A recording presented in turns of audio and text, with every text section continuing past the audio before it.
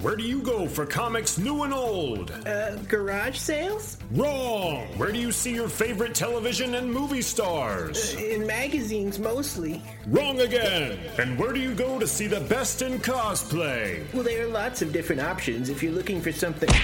So incredibly wrong! Wizard World Comic-Con.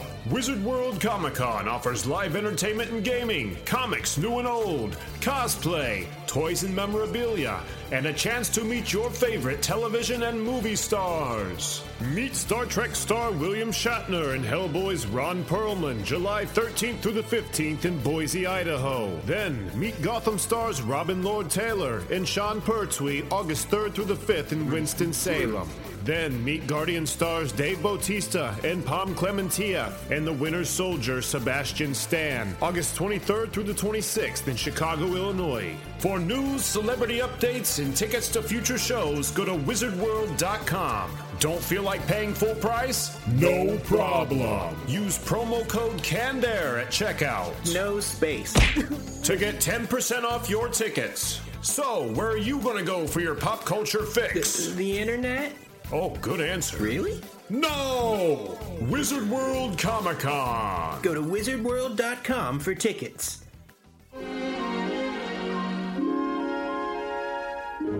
Well, hello out there, everybody.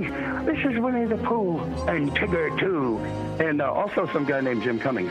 You're not going to believe this, but you are listening to the Canned Air Podcast. Good job. Keep it up.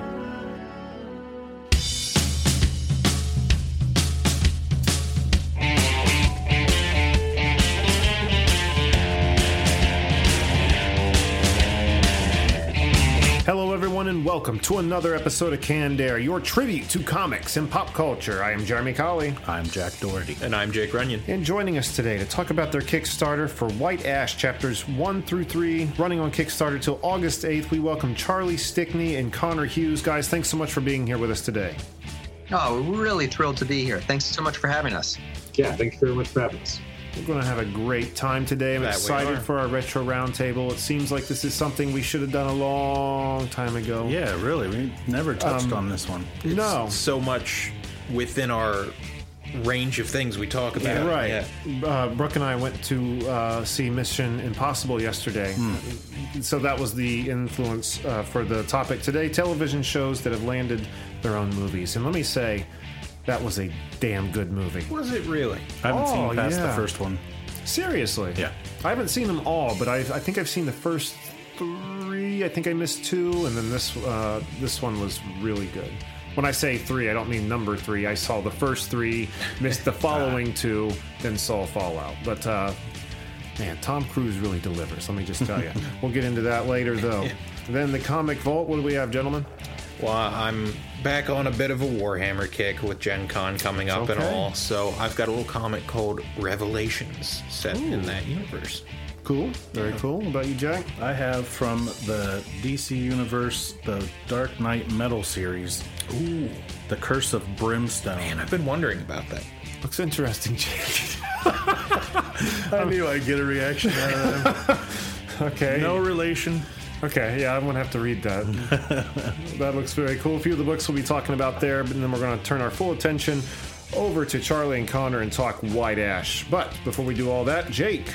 We love our Twitter and Instagram, and that's why we're putting stuff on there pretty much every day. So I'm thinking you guys should head down and justify all the time spent on Twitter and Instagram by following us there. On Twitter, we are at CannedAirPod. On Instagram, we are at Canned_Air. And our Facebook. Very important.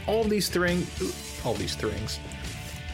things are, God, they're what's keeping us afloat, really. I mean, without the social networking, our reach is a little limited. So please follow us, retweet, share your thoughts. The neighbors might hear us, maybe, but that'd be about it, right? My phone bill would hold up very well having to call people all the time. Hey, you listen to Canned Air? You should.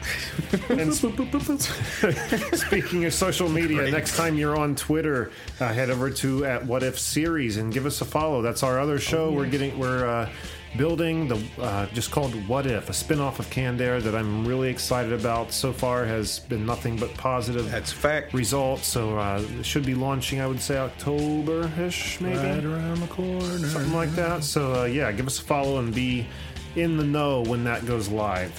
What else, gentlemen? Wizard World. If you're buying tickets to any Wizard World show, Canned Air with no space at checkout in that promo box, get yourself a cool 10% off. And also, maybe Jake, you already said this, but Patreon. Head over to I did Patreon. not yet, so do that. Become a founder. For $5 a month, you get access to our Patreon show. There's a whole catalog on there that We've people got have the never Fantasy heard. Fight. We've got the Founders Club podcast. Yeah, I want to do something else for that channel, I guess you would call it, but I don't know what else to do. I want to do something really cool. Live gladiatorial combat. Oh, you always deliver with good ideas. I do what I can. With All real right. weapons. Real weapon. Let's kick it off with this week's Retro Roundtable. Atomic batteries to power. Turbines to speed. Ready to move out. Holy nightmare. Holy barracuda. All right, television shows that landed their own movies. Let's start with our guest. Let's start with Charlie. Name the first television show. The first television show that landed its own movie? I mean, not the... Of your choice. Of yeah. your choice, yeah. Chronologically. Chronologically, I mean, I think if you have to go with that, I mean, it would be Superman, right? That landed its own movie. But you just mean in general, a television show that... Just that in landed. general, yeah. No, I did not mean, like, tell me the first one ever done and you better get it right. One No. that you like. Just one you like. For me, I mean, I think, you have to kind of look I think there were two eras. I mean, right now we're living in the golden age where we're making a superhero film every 15 minutes, right? Which is great if you like superhero films. But way back in the day, because I'm slightly older, it used to be there were almost no superhero films. It was basically you had the Superman franchise, which was started out strong, and you had the Batman franchise, and then you had whatever Marvel was doing, but it was horrible. Up until when the first X-Men came out, which I think was about 2001, perhaps. Yeah, I think you're right. And then you're like, oh, wait a minute, Marvel's in the game, and you also had Spider-Man coming out at the same time. So for me, growing up, because again, I'm just a little bit older, I really that first Christopher Reeves Superman. That was like, for me, like that was just the first time when I saw a character on film, and I realized that you can make that translation and you make it work. And there was such an adaptation because I think there has to be an adaptation done, and if it's not adapted right, it just falls apart because they are two very distinct and separate medium. And if you try to do the exact same thing, so I really have an affinity for that first film because I feel like that was the first time where it was done well and it crossed over into the mainstream. And then since then, like there was a period where it was just hit and miss, hit and miss, hit and miss. And now there's a formula that works. And, we're in this age where, like I said, every time you turn around, there's a new superhero film. And it's just a question of, is this a good one or a great one or one that you're going to watch on repeat? But like the Christopher Reeves, that was the first, for me anyway, the first iconic superhero film that you could actually not be embarrassed to tell your friends that you had gone to see. Right. That's for sure, because that Spider-Man movie in the 80s was horrible. Oof. Oh, the old one. Yeah. Well, I mean, a lot of this, think of the early 90s Fantastic Four movie. Think of the... Yeah. Wasn't there a Punisher? Yeah, the Punisher, Dolph Lundgren. Yeah. She didn't any of that, but Captain America. Punisher. There was the Captain America. Mm-hmm. There was, there were movies that were being made for the sake of making movies and retaining the rights. I was actually very fortunate. I was interning at Marvel in the mid-'90s, and this was before the Fantastic Four movie had been released. and they had gotten a bootleg of that Fantastic Four movie. And Sergio Aragonés, I think that's how you pronounce his name, the artist on Gru, brought in a copy. And I was an intern that was in college, and he brought it into the bullpen, and we all huddled around an old television and watched it on VHS, and just could not believe that this was a movie that was being made of Marvel properties, and this was before they even had the graphics in it. Like in that old Fantastic Four movie, I mean, like rather than having any, like this was again the same time that you had Terminator 2 with the CGI and the stretching graphics, but yet when Mr. Fantastic stretched, you had his arm going out, and then you would cut to this prosthetic limb that was just hanging down the hallway. Like just jobbing it, and then you'd cut back to him pulling his arm back. Like they were doing nothing because the budget was really under $1 million, and the entire movie had been made just to retain the rights, I believe, because they didn't want them lapsing, because they knew that the IP rights were gold. So it was such an interesting time where Marvel hadn't gotten it together. So for me, again, that Christopher Reeve was just that iconic, it can be done, and that was the gold standard that you held on to for a long time. And it's like, and I was more of a Marvel fan, but I just wanted to see, why can't you do it like that? Was there any kind of Marvel Studios at the time? I guess there wasn't even really a DC Studios at the time, was there? No, Marvel didn't start until Iron Man. Who was it that made Superman? Did those movies? Warner Brothers. Yeah, Warner Brothers. Richard Donner directed it. So I mean, it was a huge production. I mean, you look at the stars. I mean, Gene Hackman was in it at the time. I mean, he was a huge movie star. So I mean, I mean, like you just had. And it was a huge hit. So, I mean, I think when you look at the production value that was put into that versus what they were doing, giving the rights to Roger Corman to make the Fantastic Four, I mean, it didn't make sense. Marvel was also just in such turmoil, and they weren't sure what they were doing at the time. And I think there was a Marvel Studios that was doing animation, but that was in California. So the company was kind of split into a lot of different places. So you had the entertainment division in California, but you had the publishing division in New York, and you didn't have a unified central vision for the company. And then you also had the trading card people that were buying into the company, and you had the speculator market. So again, you had like all these different masters, and they didn't really know how to marshal it into a vision for the company. Well, we've come a long way since then. I think they've really honed that edge to the point where you can just print money with these IPs nowadays. There's no concern over like, oh, how do we juggle this? How do we keep it going? These studios have really come together to focus on what they know is working. Yeah. Well, and I think, for me, it's also really interesting because I also have a television and film background, and from the other side, if you're looking to write for television or film right now, it's much harder to sell an original property. What it's much easier to sell is something that's based on a comic book. Sure. So if you're looking to sell a TV series, it's much easier if you actually are trying to sell a TV series based on a comic. So we kind of come full circle, at a point where it used to be laughable to think of a TV show or a movie based on a comic. Now it's laughable to think of trying to get a TV show made that's not based on a comic. Yeah. And it happened in such a short time. 15, 20 years, right? It's that household name versus the new flavor, maybe. It just took so long to get it right. Starting with Superman, those were good movies. Then Batman, of course. Those first few were pretty good.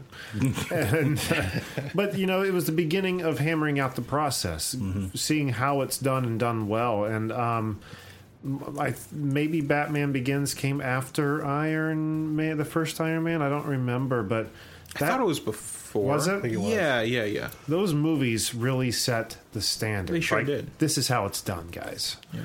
And everything I think it's because they weren't made to be comic book movies. Exactly. Right. They were taking something from the comic and making it as realistic as humanly possible. Right. You want to ground it in reality. Right. And then play that off of it. And you had genuine talent at the helm. Nolan, Favreau. I'm not going to say he's the best director in the world, but he knew what he was doing. Yeah. For sure, for sure. Oh, good pick, though. Good pick. Let's move over to Connor. What do you got? I would say, for me, the first experience for a TV show moving to a movie would be Ninja Turtles. So I'm not sure if the movie came first or the Saturday morning cartoon, but definitely like I was in that age group where the Ninja Turtles were this like phenomenon for kids, right? It was the big IP that came out of nowhere, you know. It wasn't owned by, of course, the major thing too, and they just completely dominated the market. So I guess I was part of that. Yeah, as was I. I was I was born in '81, so I was there for the whole freaking thing and loved every minute of it. And that's such a great example because that movie, to this day, is still the best Turtles movie there is. That first movie holds up. Yeah, it does. And it's pretty extraordinary that it does, and the extent to which it does, given the time, the subject matter. Well, for the exact same reason that the Batman movies hold up, because they weren't trying to make quite the comic movie. I mean, I don't know, that comic was a lot darker and grittier, so I mean, I guess they kind of were, but at the same time, it was just trying to ground it in our reality as much as possible. They did a great job. Oh, so good. So I think what adds to it is that there's a lot of heart to the story. You know, I mean, I remember when they have that when they get defeated and they have to go out to the cabin and they sort of have this like mellow period in the middle of the movie, and you wouldn't really think of that kind of thing working in most kids' movies. I think they would expect a lot of kids would lose patience with that. But I mean, I remember those scenes really strongly, and I remember them sketching out the different turtles, and I thought that was like this amazing moment. I don't know, it just left a big impression with me. Yeah, it's kind of a ballsy move. Well, to develop the characters in that direction, to say like, we're making this movie, let's do it. Let's not cater one direction or the other. Look at the difference between the first and the second movie. Huge difference. Because by the time you're in the second movie, within the first 5 minutes, you see Michelangelo nunchucking with sausage links, and you see them using... Oh, we've all done that before. I mean, let's not...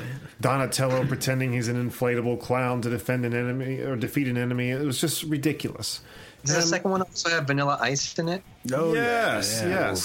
Now, the first example, these people got to do it the way they wanted. It was done by Golden Harvest, who primarily did martial arts film. No one else would pick up the movie except for them, which is another reason why that film is so good, because you have genuine martial artists. Ernie Reyes, for one. He played Donatello, I think, in the suit in the first one. In the second one, he was the kid that was out running around with him. Not Kato, but Kino? Yeah, I think that's what it was, yeah. Yeah. He annoyed me in that movie. He annoyed me in that movie. But the movie in itself annoyed me because it just got so cartoony between 1 and 2. I mean, they only came out like a year, maybe 2 apart, right? I thought they were really close. Pretty quick. They rushed that second one out, and then the third one you would have thought would have been good as long as it took to get that one. But I'm afraid not. Didn't Jim Henson have a part of the creature creation on that? Not the last one. The first two. one. Yeah. I think that's why it holds up so much, because of the... Muppets today still hold up as much as they did back in the day. Those turtles look better than the Michael Bay turtles, without a doubt. Oh, yeah, easy. Without a doubt. Absolutely. They look like turtles for a start. Yeah, that's true. And I think one of the important things that a lot of the older animations and the movie emphasized was sort of making sure that the characters were appealing. And I think that's what's missing in a lot of the more modern movies, where the characters don't have that level of appeal that the classic stuff had. Right. Such a good movie. I love it to death. That's why I forgot I have a NECA Raphael from the movie standing right here next to us. He is hauntingly realistic. Yeah. I'm still not used to him glaring me down. Jake comments quite a bit on how it stares into the pit of his soul. Every time I catch him out of my periph, he looks a little angrier that I'm still here. What are you doing in my room? So this is clearly his territory. Frank! All right, Jack, let's move over to you. Movie. Oh, yes. I knew you were going to take that. I should have gone first. The power was in your hands. You could have said, hey, I'm going to go next. True. The A-Team.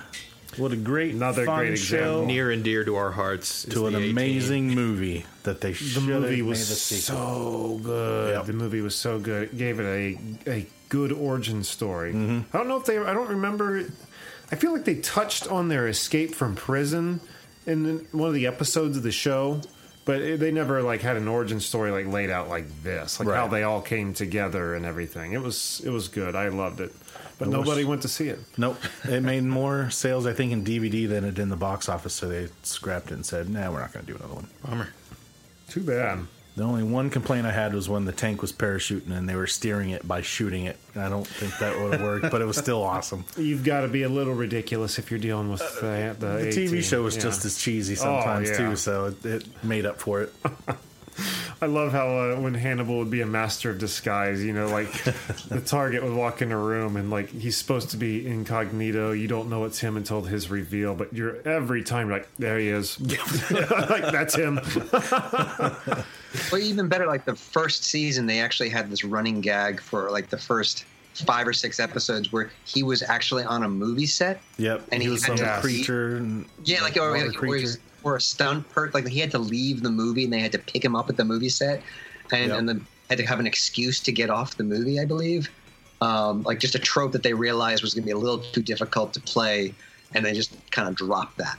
I just think as the writers, it was a great idea for the pilot, and they realized as they went on that this is just going to be a little too hard to do, to have this outlaw on the run who also happens to be a movie star. Yeah, well, they didn't do that past the first season.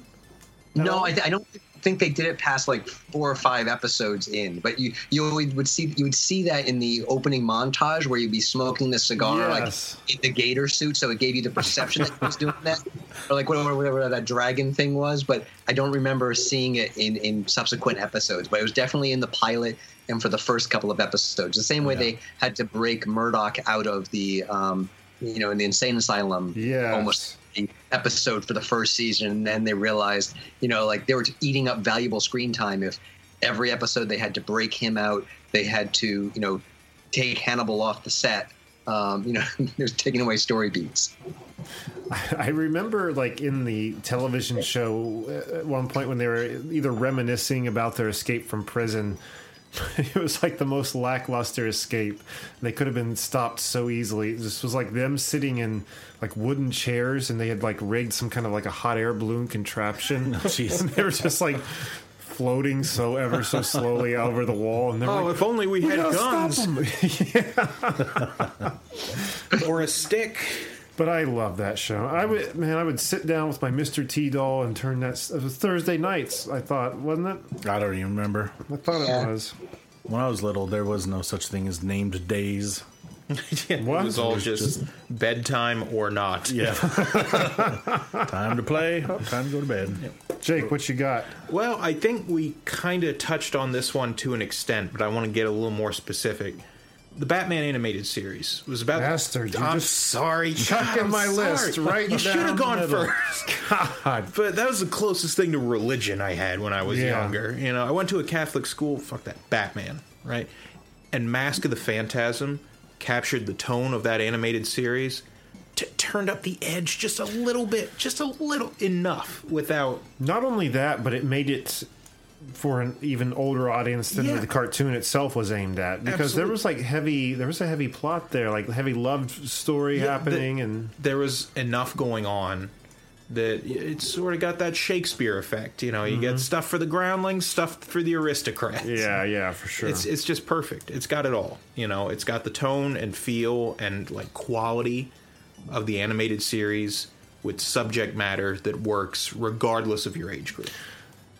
I will never forget the first time watching it, because the mystery of who the Phantasm is always just like what makes it so cool. But like rewatching and knowing who the Phantasm is, kind of takes Absolutely away one of bit, those but like still a multiple great viewing. movie. Yeah. And I remember just being obsessed with the look of the Phantasm. Oh, for sure. That brutal hook and like the angular, almost kind of like swooping jaw of the mask. It's incredible. Very Ultronish swoops in the mouth, and then, you could almost say like, oh, it's the Grim Reaper. There's something about it though that just feels iconic to me. Like under underappreciated. In the fog that always surrounded. Yeah. Oh, what a great concept. There was a scene of that movie where the police are chasing him, Batman, and he's lost his cowl. He's like, his mask is off, and he's trapped in that construction site, like getting out of that situation. That was pretty cool. Absolutely. That was a neat movie. Anytime you can see Batman vulnerable for just a little bit, you know, when things aren't going according to plan, you're like, ooh. That was as vulnerable, I think, as that series ever made. Yeah. You're never sure if he can pull out of that one. Most of the time he can, but getting too vulnerable, you're like, this might be... What did he do? He like threw his cowl like on a sawhorse and then like shot his his rope across the way and had it reel so it looked like he was flying away, and the helicopter just lit him up with Gatling guns and just fell apart into nothing, and he was already gone by that point. That's bad. They also had to recut that movie too because the original cut was too violent. Was there ever a special edition release? Please say yes. I don't know if there was a special edition, but the same day that I watched the Fantastic Four bootleg, they also brought a bootleg into the Marvel offices of the Mask of the Phantasm, which was the uncut version of it, which was, again, a lot more violent. So I don't know. I mean, if you're a big Mask of the Phantasm fan, you should try to see if there's an uncut version of that.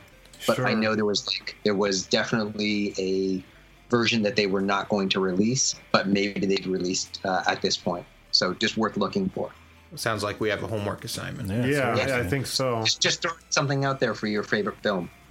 Well, I know, like, I never really watched the Batman Beyond television show. The way I got into any bit of Batman Beyond was Return of the Joker. Return right? of the Joker. Oh, my God. I saw a commercial for that one time, and I was like, I'm going to get that. It belongs to me now. I went and bought it. I bought it on VHS to tell you how long ago it was, and the great big Disney clamshell. Those are the looking thing. best, dude. Yeah, but after I bought it, learned there was an uncut version, which they did then release. So I rebought it on DVD, and minor differences, soft swearing here and there, and there is a part where the Joker gets. Like in the edited one, I think gets electrocuted off screen, but in this one, Robin guns him down. Wow. Yeah, it's a little bit more graphic, but I tell you, that little bit makes the biggest difference. Oh, yeah. So I would be very anxious to see this this uncut Mask of Phantasm. Absolutely. Very cool. Now that your list has been picked apart. I was going to say, do you have anything now? The one thing I got left, I got a few things left, but the one I'll mention is the Wild Wild West. I've mentioned it in the past 3 episodes, I think. But it comes to mind in this topic because I've never familiarized myself with the original show. So I saw it was on a marathon over one of these last holiday weekends, and I recorded an episode of it and watched it the other day, and it wasn't bad. I mean, I can still go back and watch Bonanza and Little House on the Prairie and that kind of shit and get into it. Was the movie a lot different than the show? Because I remember watching the show. Yeah. Okay, that's all I can remember. Because I remember watching the show, not a lot, but enough when I was a kid to know what it was. But then when the movie came out, I was like, I just don't remember a lot of this. How many spider-shaped siege engines were there? None. But I do have funny... What about metal-headed zombie people? No. No. That was specific for that villain. Oh, right. No, I was under the impression that movie went way off the rails, and it did, but not to the extent that I thought. Artemis Gordon in the television show was an inventor and a master of disguise, just like in the movie. So you have that element that's accurate. The big metal monsters, no, there were no such thing. But, it's funny, I was online looking around, and we were talking the few episodes back where I first brought up this show/movie, was that Wild Wild West kind of inadvertently started, or was one of the founders of the steampunk era, helping to usher that in. And you can see a lot of that in the movie. Oh, but, sure, definitely. A little bit in the TV show. That whole aesthetic is pretty strong, The one thing that they bridged that I wasn't really sure about, the character Loveless, which I loved in that movie. I've got a soft spot for that movie. The character concept. Yeah, I've got a soft spot for the movie. I call it the LAHE, which is the Last Action Hero effect, where I just have a soft spot for a shitty movie. But the Lahey. Lahey, yes. The French have a word for it. Collies Lahey. So in the movie, he was an ex-Confederate soldier who had been cut in half. Yeah. And the top half of his torso survived in a wheelchair that could get spider arms and stuff. Where in the television show, he appeared only in 10 episodes and was a Mexican dwarf. That is a pretty serious departure. Very serious. And one was always against, trying to get his revenge on America. I said it. I shouldn't have said hit. I didn't mean it like that. I didn't mean that. I didn't say it too. Always trying to get his revenge on America for stealing land. Oh, yeah. Two, hated anybody commenting on his stature, which I think Loveless in the movie was the same way. So that's the only kind of bridging relativity there between those characters that I could place. But yeah, I want to start watching more of that TV show. It looks like it was pretty cool. What a weird movie. Right?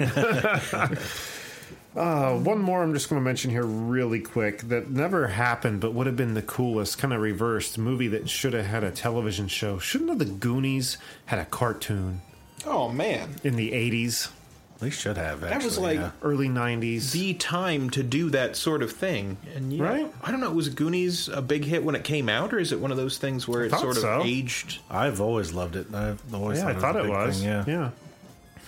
I don't know. Mostly, That's so weird. I think most of the cartoons with young kids adventuring were always animals. Kind of like Muppet Babies or...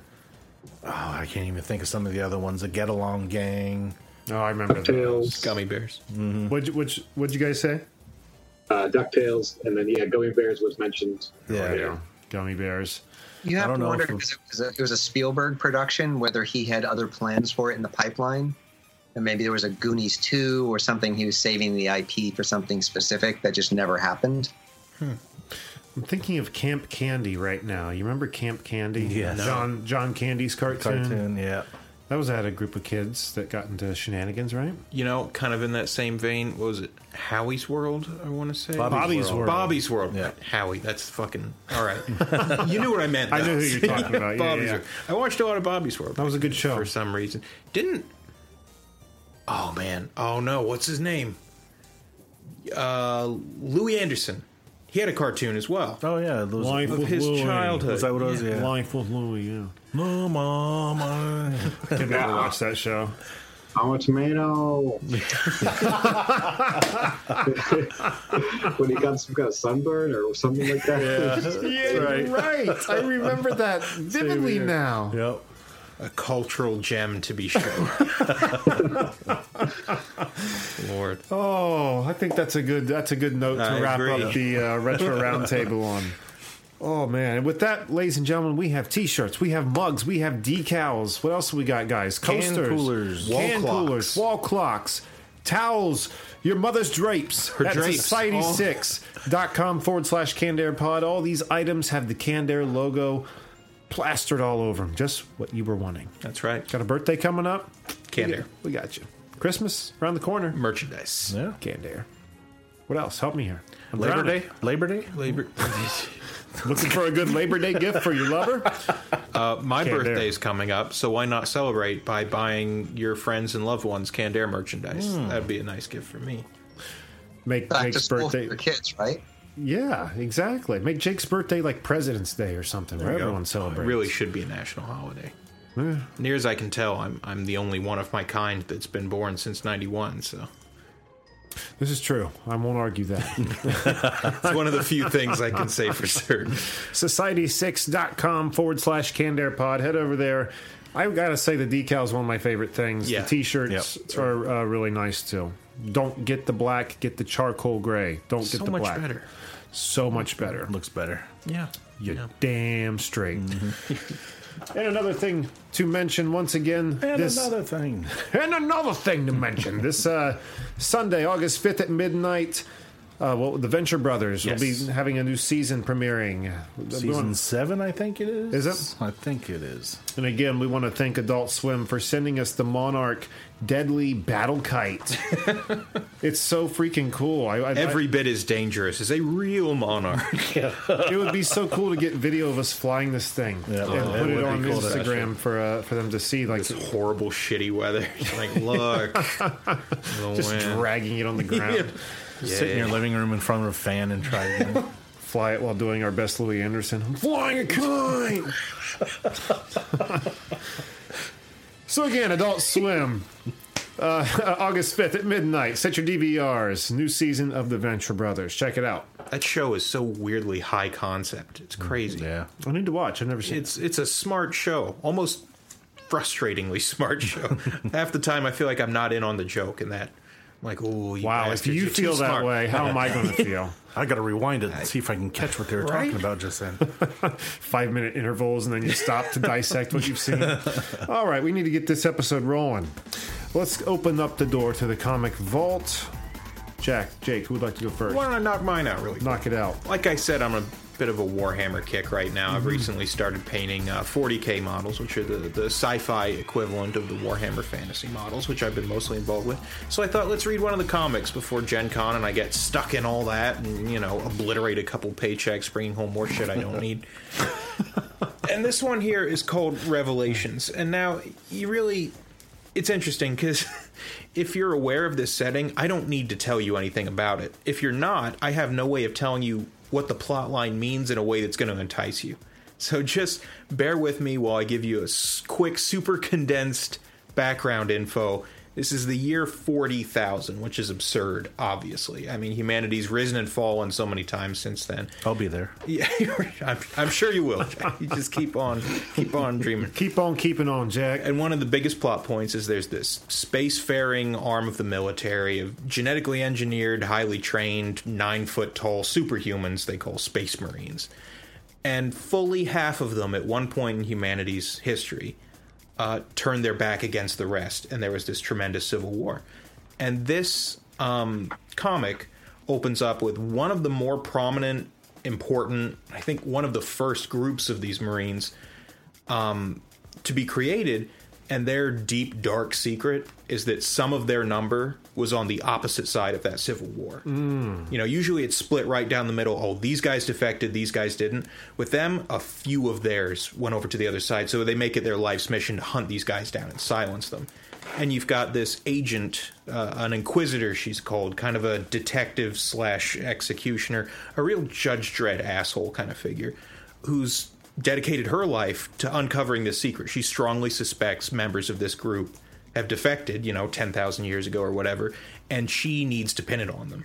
So it's kind of pitting two forces on the same side of a conflict against each other, because there's this deeper conflict that neither one can share with the rest of the whole, but it's going to end up killing most of them, if not all of them. So it's interesting to see allies waging a kind of clandestine war against each other while waging a larger war against their actual enemies.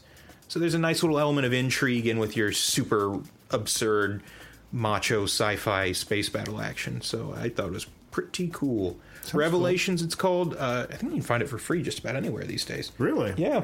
Maybe Comixology, maybe? Yeah, they're good about that lately. Yeah.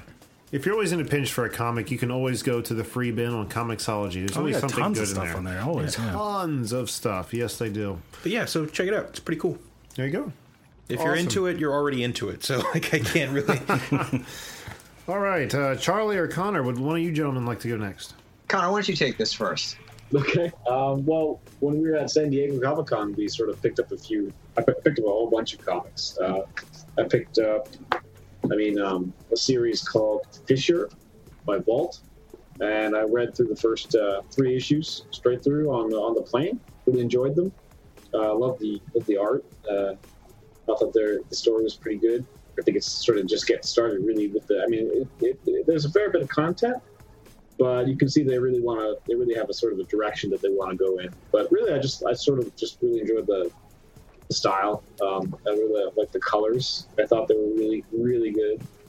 And then let's see briefly. What I also read on the plane was something called Rob Haynes' Adventure, which is by Randy Reinaldo. I don't know. I honestly don't know where you can get this.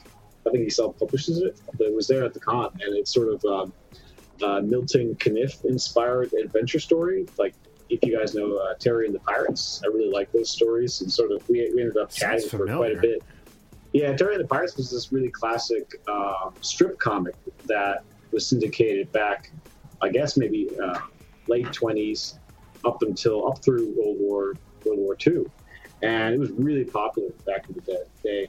And so sort of this guy sort of spins a little bit off that. It's a more modern story. It's just classic spy adventure story. But we got to chat about some of our favorite storylines of that. So it's really solid storytelling. It's like kind of doesn't really mince any words. Just kind of gets straight. It's just entertainment, just straight entertainment. It's pretty enjoyable. And the first one you said that was called Fisher. Yeah, that was Fisher by Walt. And let's see, I'll take the names here. This is one of those books that's kind of falling into that plague that we endure having a comics podcast, where we hear so many names and books come through. It's like, I think I've heard this, but I don't know. It sounds really good. Yeah, there's a lot of they stuff all kind of. Yeah. Yeah, Tim Daniel and Patricio Del Pesce. They were the team on the book. I'm writing this down. Fisher. I want to check that out. That sounds awesome. Is that like Fissure or? Yes, like that's the right. Angler. The Angler? Like Fischer, like the surname. Oh, I thought that's... So how is it? Is it pronounced like... It's Fissure. Fissure. Yeah. Okay. Fisher, yeah, I suppose, yeah. That's what I thought that you were saying was Fisher. I was like, okay. Yeah, I suppose I'm mispronouncing it. No. It's not your fault. I think it's just because the way we can hear each other through our technical implements here. Our apparatuses. Yeah. It's like a fissure as in like a break in the ground, right? Yeah. Gotcha. And that's the inspiration for the story. Then I think I've definitely heard of this before. I'm going to check it out nonetheless. I'm looking up Revolution right now as well. I'm trying to find it on Comixology. Is there a publisher that I can be looking at the same time? There's a Revelation. It was, you see, I can give you the names of those involved, and hopefully that'll get you there. Revelations by George Mann, Tazio Bettine, I think I'm pronouncing. Enrica Aaron Angiolini. Oh, interesting. And Rob Steen. Oh, I'm sorry, Rob. One of them was found not to have a very interesting name. Right. The art looks fantastic. It's extraordinary, yeah. And it holds up. It's one of those comics where initially I was like, wow, this is a nice cover. I wonder what it's going to look like between... No, the consistency of style between the cover and the actual comic is wonderful. Yeah, I'm a really big fan of generally the 40K and Warhammer series, so I'll probably check it out. Yeah, I'm getting there in a big way. I was like, one of these guys is going to be all about it. I'm going to be sitting here just agonizing them with my baseline description of what it's like. So it's in space, right? It's a very difficult thing to summarize. It's so rough, yeah. Yeah, no, that was very good. Especially for construction tool. All right, very good. Jack, how about you? You want to go next? Yep, I got from DC The Curse of Brimstone, which I believe this is a brand new book. I don't know if he's a villain or a good guy or a hero. Yeah, he's a celebrity.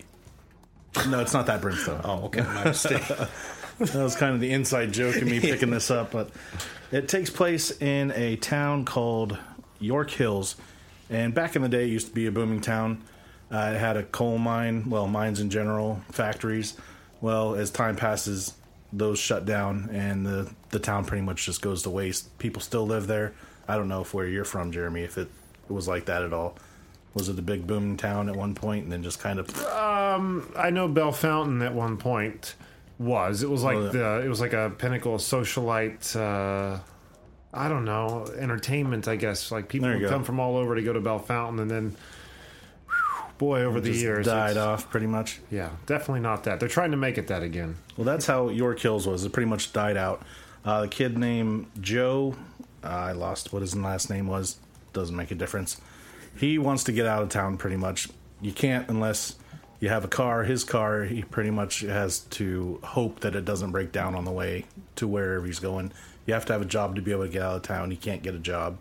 His sister works at a diner. She's trying to go to school to become a nurse. His dad got hurt at the factory, so he's living on disability, which, of course, is hardly anything. So he's miserable. He gets in a fight with the family one night, leaves the house in a huff. His car breaks down, of course.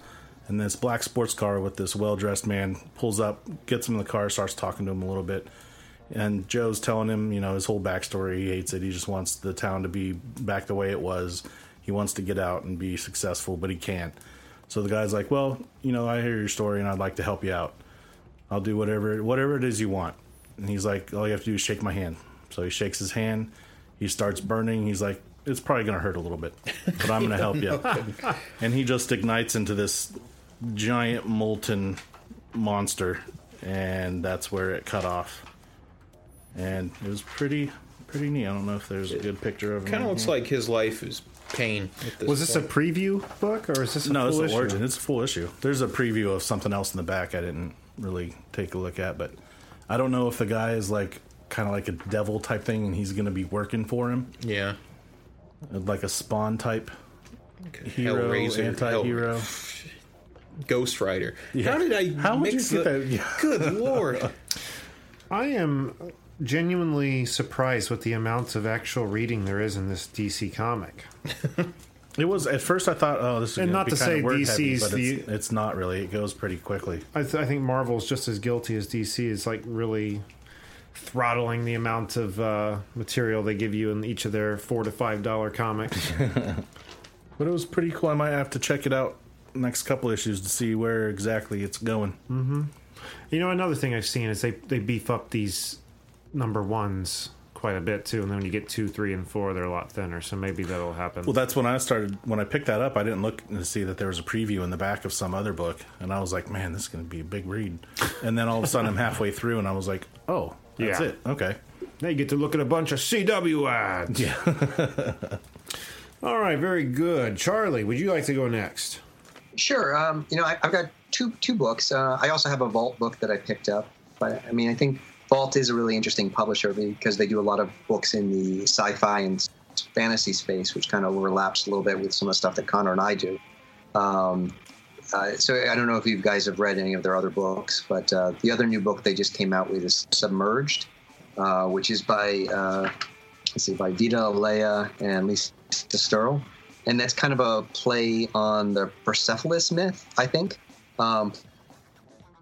Playing with the underworld and someone going back to reclaim a dead, lost loved one, but set in inner city New York. It's kind of really an interesting play on that. So I was really enjoying the first issue and how you don't kind of feel that it's that right off the bat, and then about halfway through the first issue you realize where it's going. So it's an interesting take on that, and the art's a little different, and it's a nice team. They're putting books together with really interesting teams. And so I think, the stuff that they're doing is worth checking out. And I just like the company. So it's a company that's worth taking a look at. And then the other book I was going to say, it's actually another book I picked up at the con, and also another Kickstarter book, which I just, I like to throw them a little love too, which is called Skies of Fire. And they have a big trade paperback on Kickstarter right now. And the reason I want to throw them a little love is they were the first book I saw on Kickstarter many years ago that made me realize that there were really good comics on Kickstarter. When I saw the quality of that book, I said, wow, there are some amazing comics that are being made. And Skies of Fire is like a diesel punk airship story with kingdoms battling each other. And it's just one of those things that it's hard to explain the big sprawling epic story that they've got going on there, but if you check them out, if you look at some of the art, you're just going to be absolutely blown away. It's just beautiful pages that looks kind of it's in that old European style, and they print on slightly bigger paper, and it's just beautiful work. And I was just taken by the colors of the book and the line work, and when I first saw it, I said, wow, maybe this is a viable venue both for not only raising funds but also for distribution. And so they're doing a trade paperback right now on Kickstarter too, and they were also at San Diego Comic-Con, and so I picked up their trade paperback there, and it's just a beautiful hardcover. Did you say it was on a different kind of paper? Yeah, slightly larger. They do a slightly larger, rather than the standard comic book size. Like they do it age style. I see. So Yeah, like like- the paper itself wasn't something different. It was just a different size. Yeah, like the old, I think more of a magazine, I see. magazine-y. Yeah, if you think of yes. something like Tintin, it's good like that, like in that style of paper, and like the hardcover is like that. You know, Right. That sounds awesome. That sounds really cool. And what was, one more time, the name of that? Skies of Fire. Skies of Fire. I'm going to write that one down tw That one looks cool. I'm on the Kickstarter Let me right see. now. Like if you look at it, I mean, it's just absolutely a beautiful book. The artwork looks Oh, straight wow. from like the Yeah. image. Look at that. Yeah. Very cool. Oh, look at those Zeppelins. You took the words out of my mouth. Wowee, a Zeppelin! Very good. Awesome. When I talk about Star Wars and there's something I want to bitch about, what is it, guys? What do I typically bitch about? Force or the Last Jedi? Well, I've bitched a lot about that. Canto Blight? Not about Last Jedi. Blue Milk. Blue Man. Oh, yeah. I've always got something to say about the blue milk Perpetual because thorn in your side. every director wants to shove a glass of blue milk in my face, and so it's that caught my attention of this web comic I got. It's Blue Milk Special, BlueMilkSpecial.com. And what they do is they specialize in just making. They're like kind of like Sunday funnies, I guess. They're short strips, but they're Star Wars. And a lot of them are set in situations we already know from the movies, just with a humor element added to them. I got a few here. This has Chewie and Han in the cockpit of the Millennium Falcon, and it says, an Imperial Star Destroyer. Shit, if we're boarded, they'll find our cargo for sure. But without these smuggled medical supplies, thousands of younglings will die. You see Chewie hit a button, click, and he goes, geez, looks like she accidentally jettisoned our cargo. Problem solved. One of the examples there, and here's another one where C-3PO and Chewie are standing by a fire, and as they're talking, looking on to Han and Leia, making love right in front of them, and finding out that they're people who do it with the pets in the room. I think something of note is that Chewie can speak. Thank Yeah, you. I've got that written down here. That is one thing I really love. When Chewie has dialogue, it's not just roar, roar, You're roar. getting his perspective on the matter. You're actually getting that perspective. I love that. And when I went back to the beginning of the archives, seemed like they were kind of just one-shotty, but these all go together. Like if you get all of, I think that was every, forgive me if I'm incorrect on this, Wednesday and Sunday release. It could have been something else I was looking at. Actually, it probably was. Anyway, whenever these come out, they are in chronological order. They're following an adventure. So check them out, BlueMilkSpecial.com. It was a lot of fun. I recommend it. Can they get in trouble with licensing on that? Or I imagine it's something like, you know how like all the tourist people outside of Disney World get away with selling all the Mickey t-shirts shit and, crap, stuff. yeah. I mean, there's got to be some kind of loophole, or maybe it's a non-profit. Maybe yeah, I don't know. Maybe if they're not making money. I'm sorry. If it's a parody, if it can fall under the laws of parody, then it can be protected. It depends if it's a one-to-one and if they're making money off Star Wars, but if they're making money off of making fun of Star Wars, then there's a little bit of gray area where they can get away with it. It seems like parody to me. Parody Yeah. for sure. Yeah, that it has to fall in that realm, I would say. But I love it. The artwork's fun. I laughed at everyone I read. I recommend checking it out, BlueMilkSpecial.com. And if you go over to their Twitter handle at BlueMilkSpecial, all their posts are just a link to another quick comic. So you don't even have to go to the website. Just quick link. I like how they drew Chewie. I do too. Looks cool. Even 3PO, he looks cool too. Yeah. All right. Well, that's going to do it for the Comic Vault. So let's just turn our full attention over to Charlie and Connor and talk about White Ash, currently running on Kickstarter until August 8th. Gentlemen, I want to thank you again for being here with us today. Thank you. And Appreciate it. I want to wish you a huge congratulations. It looks like you guys were, 190% funded? Is that correct? Wow. Yeah, we're. I mean, it's been an amazing run. We're really fortunate that people seem to like the comic book, and a lot of the people who bought the second issue have come back for the third issue. So, I mean, that's always a sign that people are enjoying what you're making. Absolutely, and I wish we would have had time to spend more time with this comic as this was kind of set up in the last minute. But can you tell our listeners really quick exactly what White Ash is? The short one-liner I like to say is it's Romeo and Juliet meets Lord of the Rings in rural Pennsylvania.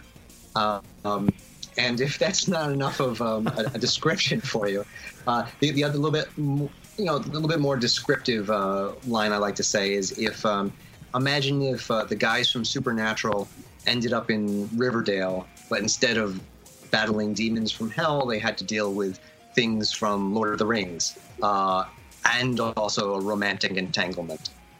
So I mean, it's as I like to say, it's the greatest fantasy, forbidden romance, horror comic book of all time, set in a mining town of under 7,000 people. You know, if I can add to this list of things that it is like, am I wrong in saying there's kind of a Tolkien plus Twin Peaks vibe we got going on here? Because that's sort of like the feel I get from what I've seen of this comic, and I'm totally down for both of those things, especially together. Oh, for sure. For sure. I'm a huge Twin Peaks fan, and also Tolkien, yes. I'm always intrigued by the setting of a story. What was it? Was it last week? The story took place in a future where a time bomb had erupted. Yeah, so there's like different time periods existed over the top of each other. It's out there. I would never think of that. It was in Paris or something like that, or I don't remember. Something like I can't remember, but. Just as interesting is, this story where you, like you were saying, Romeo and Juliet meets Lord of the Rings in rural Pennsylvania. Where does the rural Pennsylvania come in? Like when you're story writing or when you were thinking this up? Well, a lot of that has to do with the mythos of it being set in a mining town, and that's really important to the narrative of the story. I mean, it's grounded fantasy. And so when you're building the mythos and you're building the world, for me, it had to be I wanted it to feel like a real place. And I wanted it to feel, I wanted it to be set in a mining town. And so right now, I mean, topically, it just felt like the part of the country that would best be suited for would also, would be Pennsylvania. I see. And then also, the white ash itself is a tree, and that's the part of the country where that tree would best be suited to be growing. That would make total sense. Yeah, for sure. I think we get white ash trees around here, actually, don't we? I think there's probably some sparse. Yeah, so all those different factors were kind of putting us in one particular region in the country, and all those things tie into the mythos. So it wasn't arbitrary. It was very specific to try to tie it to something, to elements in the story that I don't want to give too much away. But that's just what makes it great, though, because I knew it wasn't arbitrary, but it sounded arbitrary. I wanted to hear the path to it, and that's really cool. You guys really did your homework on what you had in front of you, and this is the most logical explanation of where it would be. It makes more sense to be in Pennsylvania for a mining town versus like in California and the mines, because Pennsylvania is more old land, I guess, and like untouched. With Lord of the Rings, that's old, ancient times. It's all about the old world. Yeah, instead of going to the new land. It would be a much better setting for that kind of a feel. And then you're mining in California. It's like miles out of the way. You got to take a bus to the boat to the plane. But then the tree, the white ash, so that just brings it right back home. Then and right. Go ahead.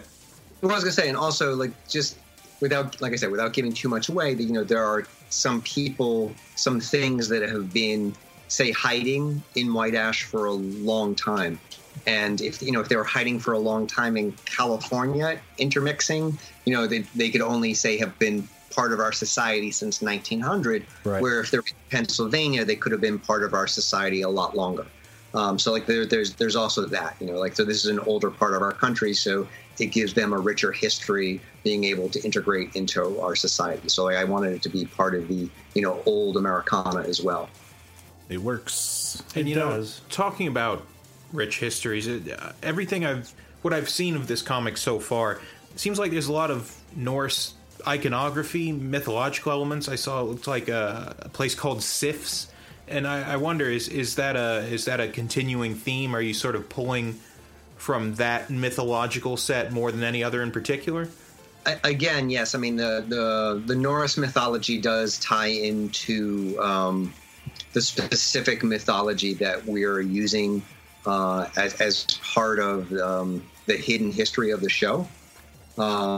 But also Norse mythology is, I mean, the Vikings visiting America, and that's also part of our country's history that's been forgotten a little bit and underreported. So like that's all also part of Americana. So I'm tying all those pieces together as well. So yes, I mean, like there is a very specific mythology that we are pulling from. And again, the white ash and the tree and all of that all ties together in that region and pulls in the Norse elements, which I think Connor is really nicely integrated with his art into a lot of not just Sifs, but lots of the other architecture in the town that you'll see. He's interwoven little pieces of that as well. And from what we've seen, it's a gorgeous book. I just have to throw that in there really quick while we're touching on that. So this Kickstarter, is this for the actual third chapter, or is it just 1 through 3? What's this Kickstarter funding? So we use Kickstarter as a method of pre-sales rather than funding the book. That's kind of what Kickstarter has become for a lot of independent comic people. So rather than going to Diamond, where Diamond takes a 50% cut, we make the books, and then we go to Kickstarter as our distribution channel. So the book is done. And when the Kickstarter ends, if you've pledged, you get a digital copy immediately. And then 2 months later, when it comes back from the printer, you get the print copy as well. So for this Kickstarter, you can either get the third chapter, and all our issues are really big. Our first issue is 52 pages. When you're talking about, like the little things that you get from Marvel or DC, we did 52 pages, 32 pages for our second issue, 32 pages for our third issue. Our fourth issue is going to be 40 pages long. So, you get your money's worth. But so on this Kickstarter, you can get the third issue, or if you're new to the series, you can get issues 1 through 3. You can also get PDFs. So if you just want to check it out, you can get a PDF of the third issue, or you can get PDF of the first 3. So, we give people lots of ways that they can sort of catch up with White Ash or get acquainted with White Ash, depending on how interested they are in the mythology of the series. That's such a good idea. And I imagine that using Kickstarter in that way has to be a hell of a lot less stressful than actually using it to, run the whole operation. From the other end of things, it's a lot easier to put your faith in something that's already done and know you're getting a worthy return on the investment. Well, and that's the thing, is you build up a brand. And like for us, that's why we're doing so well on Kickstarter. And you see books like Skies of Fire, and there's a couple of other books that, the creators have started creating brands on Kickstarter, and people know these people deliver. And it's not just hey, I'm getting some random artist. We are people who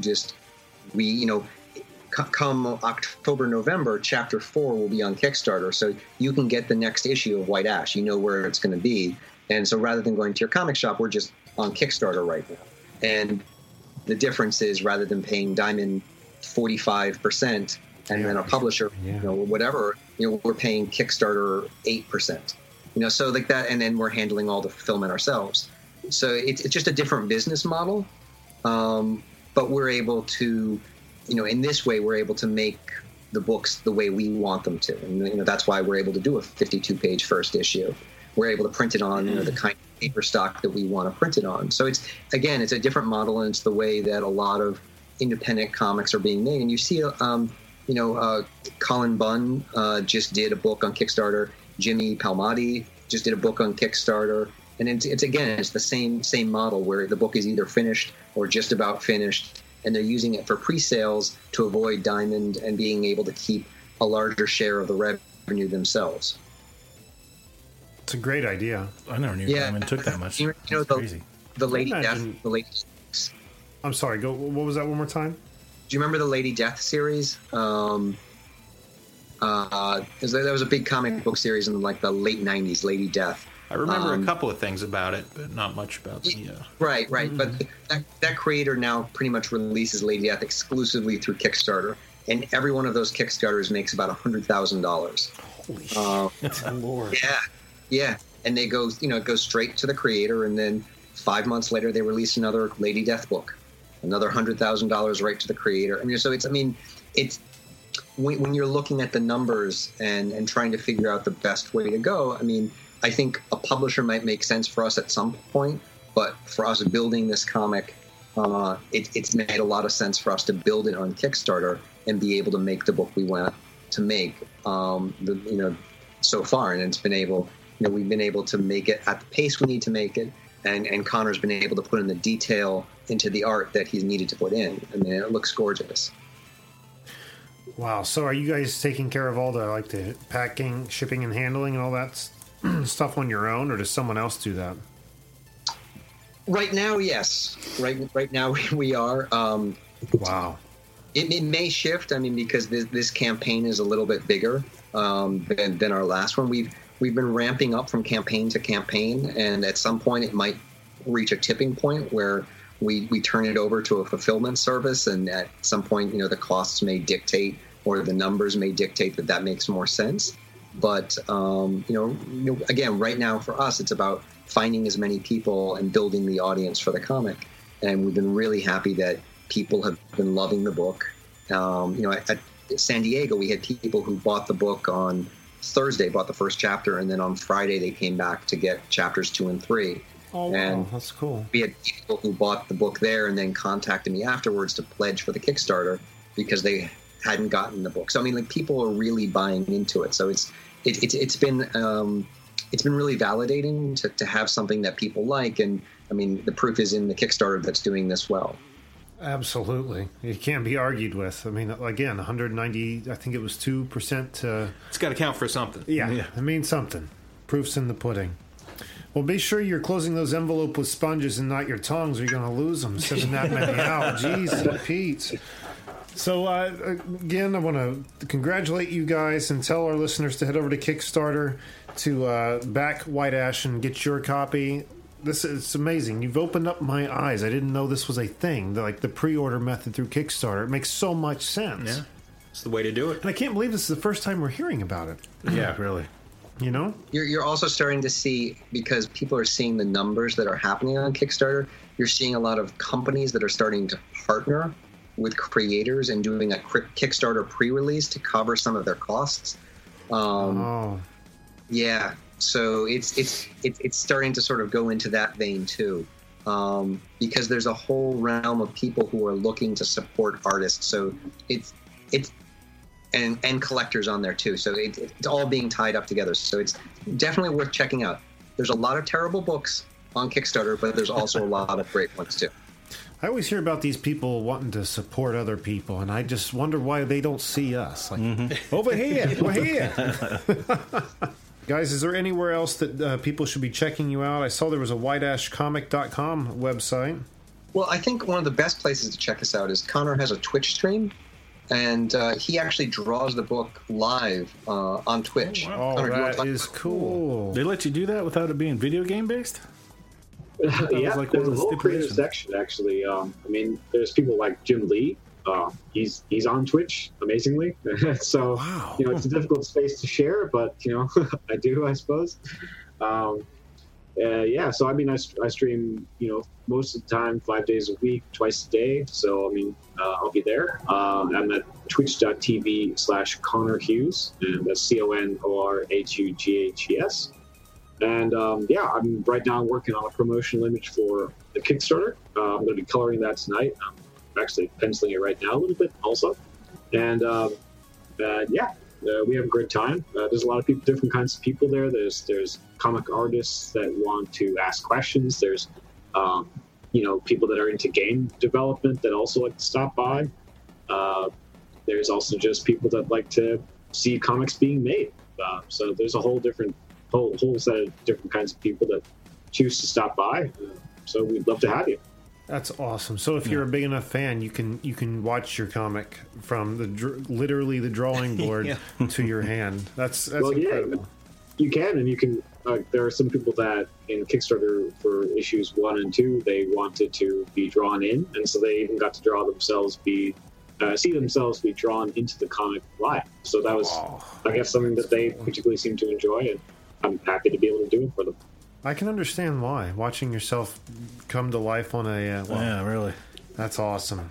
Incredible. Well, we'll have that linked, as well as the Kickstarter and White Ash Comics on our website. We'll be doing that on Twitter. Anywhere else we should be checking you out, guys? Well, there's the Instagram. So there's White Ash Comic Instagram, and I have an Instagram. If you check out the Twitch, you'll see all those links. We'll have a lot of those links available for you there. I get to put lots of links on the website this week. No shortage. Yeah. We'll just spam you guys. I mean, Charlie's on Twitter. That's the best place to find him, right, Charlie? Yeah, pretty much, yeah. Twitter is my home. Ours too. It's crazy we haven't bumped into each other yet. Yeah, really. Yeah. You guys are up in Michigan? I'm actually in Los Angeles, and Connor's in New Jersey.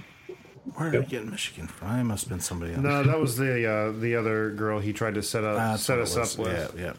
All right, guys. Well, I want to thank you so much. And again, if you next time you want to promote your next issue, let us know. Get you back on the show. This has been a lot of fun and very educating. Yeah. No, thank you so much. This was really fun. Yeah, let's be here. Thank you very certainly much. hope so. Jack, what do we have on the website? Go to cannedairpodcast.com, or you can check out our special guests, listen to the show, follow us on all our social media, visit the Hall of Heroes, check out some of our YouTube videos, and if you want to get a hold of us, send us an email on our contacts page. And don't forget, we are at CannedAirPod on Twitter and at @canned_air on Instagram. And if you like what we do, don't just follow us there. Head on down to Patreon and back this podcast. The benefits are getting better every day. Isn't it the truth, though, Jay? And That if is true. if you head over to @What If Series on Twitter, you can find, once again, like I said early in the episode, the first social media post for our new series, What If, coming out here in October. Give it a follow. Stay in the know of when that series drops. It's going to be awesome. Take the day off work. Gather your kids around. Make it sit around the make a radio. time of It'd it. be one of the first ones to listen while you're not at work. It'd be great. A proud moment it would be. But yeah, if you want to know what these episodes are going to be like, I just suggest you go back into the Canned Air catalog. We've done some what ifs there. What if Disney never existed? What if the events of Roswell, New Mexico actually happened? What if magic really existed? What if the internet had never existed? A lot of existed things. Existence is in question throughout the series, one form or another. It's going to be a little bit deeper than that in the actual series, but it's a good example, I think. Go to the What If Facebook page. It's at whatif.theseries, and that has the ones from Canned Air. Yeah, and on the Twitter, I have links in the post that you can just click on and listen to them that way as well. So many ways for you to check it out and be in the know. Venture Brothers. August 5th. I forgot. August 5th at midnight. Set your DVRs. Be there. New season premieres. Or don't, because of the DVR. So I guess just record it. We already got our Monarch kite, whether you watch it or not. Yes. So. We're going to fly it. Damn right we are.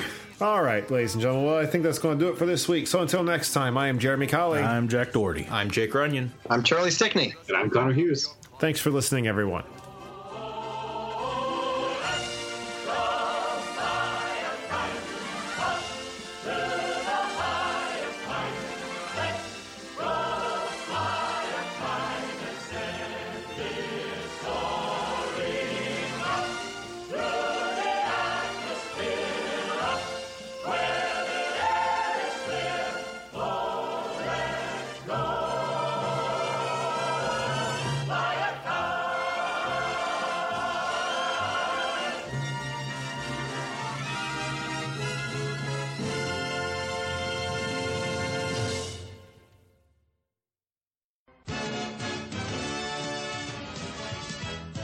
I'm bored. I wished we were buzzed.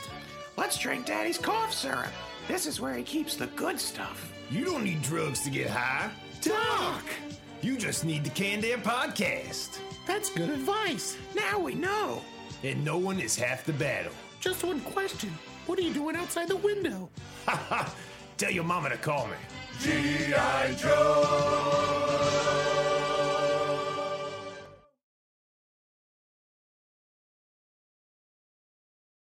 Welcome to Skype call testing service. After the beep, please record a message. 1, 2, 3. Afterwards, your message will be played back to you. Talk, boys. Hello, Hurry up hello. and say some stuff before she hangs up on it. It's me, Jake. I'm cooler than everyone here at this table. Fuck you. Don't hang What up an on asshole. us yet. Yeah, it's true, though. Bam. You know, a lot can happen in 7 minutes, and luckily, that's how long it takes me to tell a story. My name is Aaron Califato, and I'm the creator of 7 Minute Stories. I'm proud to partner with Evergreen Podcasts, and I'd like to invite you to join me on this journey. I'm going to take you on some crazy roller coaster rides using my unique extemporaneous storytelling style, and together, we're going to try to make sense of the world, all through the art of storytelling, and all in approximately 7 minutes.